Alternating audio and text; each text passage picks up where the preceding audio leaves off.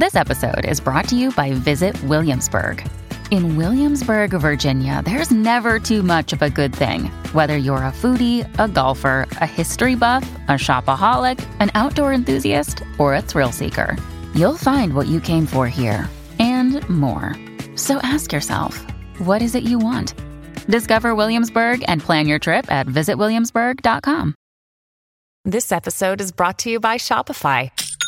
Forget the frustration of picking commerce platforms when you switch your business to Shopify, the global commerce platform that supercharges your selling wherever you sell. With Shopify, you'll harness the same intuitive features, trusted apps, and powerful analytics used by the world's leading brands. Sign up today for your $1 per month trial period at shopify.com/tech, all lowercase. That's shopify.com/tech. Look, Bumble knows you're exhausted by dating. All the must not take yourself too seriously and 6'1" since that matters. And what do I even say other than hey? Well, that's why they're introducing an all-new Bumble with exciting features to make compatibility easier, starting the chat better, and dating safer. They've changed, so you don't have to. Download the new Bumble now. Your brain needs support, and new Ollie Brainy Chews are a delightful way to take care of your cognitive health. Made with scientifically backed ingredients like Thai ginger, L-theanine, and caffeine, Brainy Chews support healthy brain function and help you find your focus, stay chill, or get energized. Be kind to your mind and get these nootropic chews at ollie.com. That's OLLY.com. These statements have not been evaluated by the Food and Drug Administration. This product is not intended to diagnose, treat, cure, or prevent any disease. Another day is here, and you're ready for it. What to wear? Check. Breakfast, lunch, and dinner? Check. Planning for what's next and how to save for it? That's where Bank of America can help. For your financial to-dos, Bank of America has experts ready to help get you closer to your goals. Get started at one of our local financial centers or 24/7 in our mobile banking app. Find a location near you at bankofamerica.com/talktous. What would you like the power to do? Mobile banking requires downloading the app and is only available for select devices. Message and data rates may apply. Bank of America N.A., member FDIC. I've just always got up in the morning and wanted to fill the day with as much fun as possible, you know? I think it's funny, life. It's amusing because we take everything so seriously. We care about everything passionately. We have fights, wars, worry about little things, and then we die. But there's nothing, it was pointless. We return to the stars. So I've always thought I want to fill my days with fun. Well, I think life is precious because you can't watch it again. But once you realise you're not going to be around forever, I think that's what makes life so magical. One day you'll eat your last meal, smell your last flower, hug your friend for the very last time. You might not know it's the last time. So that's why you should do everything you love with passion, you know? Treasure the few years you've got because that's all there is. You have ruminated on death. You've got a long way to go yet, but what will death be like when it comes? Well, the best thing about death is you won't know about it. It's like being stupid. It's only painful for others. So I'm not bothered by it. We do ponder the universe, and it always comes back to us. It always comes back to us. You know, why are we here? We just are. The chance of us being born is 400 trillion to 1, and there's loads of reasons why you can say we're here, it's more what you do with it. It's to eat and drink and make friends and have fun, make people laugh. Oh, there's no better privilege. When you're more unhappy than happy, there's something wrong and you've got to do something about it. Parties don't last forever, nor should they. People would hate to live forever. They'd hate it. You know, growing up, we were poor and working class. My dad was a labourer. We lived in a council estate. My mum was a housewife.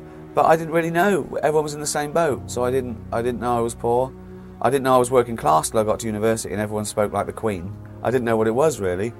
Bob Dylan said a man can consider himself a success if he gets up in the morning, goes to bed at night, and in between does exactly what he wants. And I've always done that. I've always done that. I've never worried when I was trying to be a pop star on no money. I never moaned about, I never borrowed money. It was my lot. I chose to do that. And I've always done things the way I wanted it. I've never craved money. I've never been proud of money per se. In fact, the first few years of getting a newfound wealth, I felt guilty about it, and I still feel a little bit guilty about it because there was a nobility in poverty, really, and so I've always thought that if I'm going to be rich and famous, then I've got to be proud of how I made my money and how I got my fame. And money making money, I've never understood it. Do you know, I've never understood it. I don't play those games. I don't try and make more money. I've never tried to make money. Feared fame when I first started doing this, and I came to it late and almost accidentally, and I suppose organically. I got a little radio job when I was about 37, 38, after I'd worked in an office for 10 years. And then I started popping up, and then it sort of grew from there. I got a little bit on a thing called the 11 o'clock show. Then The Office came. I knew if I was a famous actor or comedian that I'd be recognised, but I wanted people to know that was an upshot of it. I wasn't doing it to be famous, and I sort of feared it. I didn't sign that contract, with the devil, make me famous and you can go through my bins. And do you know what I mean? Right. And I sort of worried. I think I worried about it because I thought, they say horrible things about famous people, and you don't want to have horrible things said about you. It happens all the time. Twitter, which is like reading every toilet wall in the world at once. Right. And you shouldn't know those things about you. You shouldn't hear things about you in normal life. You shouldn't be famous. It's odd to be famous. And I sort of feared that. And for the first few years, I thought, that's not fair, because I thought reputation is everything. And now I realise it's not. Reputation is what strangers think of you. Right. And who you really are is what your friends and family think of you, and they stay forever. So I just don't care now. It's also subjective, that the only real thing is what you do with it, People don't respect facts anymore. Everyone knows my opinion is worth as much as your opinion, but now there's this myth that my opinion is worth as much as your fact, which just isn't true. And it's going to send us back into the dark ages. Just because you're offended, it doesn't mean you're right.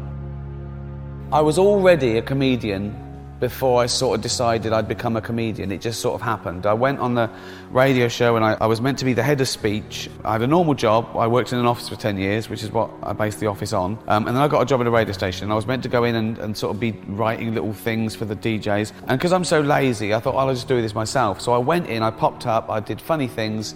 The bosses said, listen, you're rubbish at your real job, so just do that. And it grew, and I became like the Comedy Turn on XFM, got discovered by Channel 4 and all that. Nothing gives me an adrenaline rush like coming up with an idea.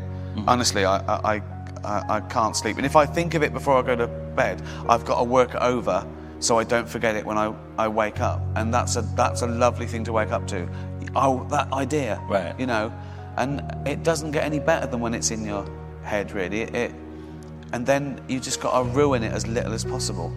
Now, honestly, when I first started this, I thought I was a writer, right? And I probably only directed because I realised that I could protect the writing. And then I produced to protect the directing. It's all to protect the idea, everything. And I play that guy because I know how to do that guy in my head. It's trying to realise the vision. You're not afraid of dividing opinion. You're not afraid of, some people saying I disagree with you and some people saying I agree with you. If everyone's agreeing with you, you're in an echo chamber. You've just chosen your people to speak to. I mean, the important thing for me is no one has to laugh. In fact, I embrace the gasps as much as the laughs, because that means they were listening. And offence is good. Offence makes people think. It makes them come up with another argument. I'm just tired of people saying, I'm offended.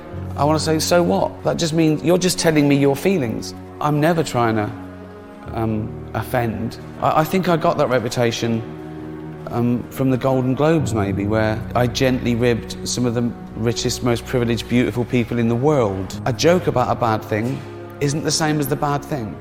It's not even necessarily condoning the bad thing. It could be anti the bad thing. It could be veiled in irony or satirical or whatever, but I think people have to, look at what a joke is, what the real target is. I'd only say I'm controversial because I talk about controversial subject. It's funny because comedians always get asked, is there anything you wouldn't joke about? But journalists don't get asked, is there anything you wouldn't write about? And all we're doing is discussing a subject, but very quickly and hopefully with a punchline. Comedy comes from a good or a bad place. And Twitter was the one that sort of started popularity being more important than being right, you know, and people have picked up symptoms of that in all walks of life because it's all about likes, retweets, block someone that doesn't agree with you, so you create your own echo chamber, same as Facebook. How arrogant are you to think that you deserve to go through life with no one ever saying anything that you don't agree with or like? People mistake sometimes demanding equality, right, by not being part of humour. Yeah. It's actually demanding privilege. I want people to stop saying that joke's offensive. Yeah. I want them to start saying I found it offensive, because you've got to own the emotion, because that's all it is. You're just telling me how you feel about it. Yeah.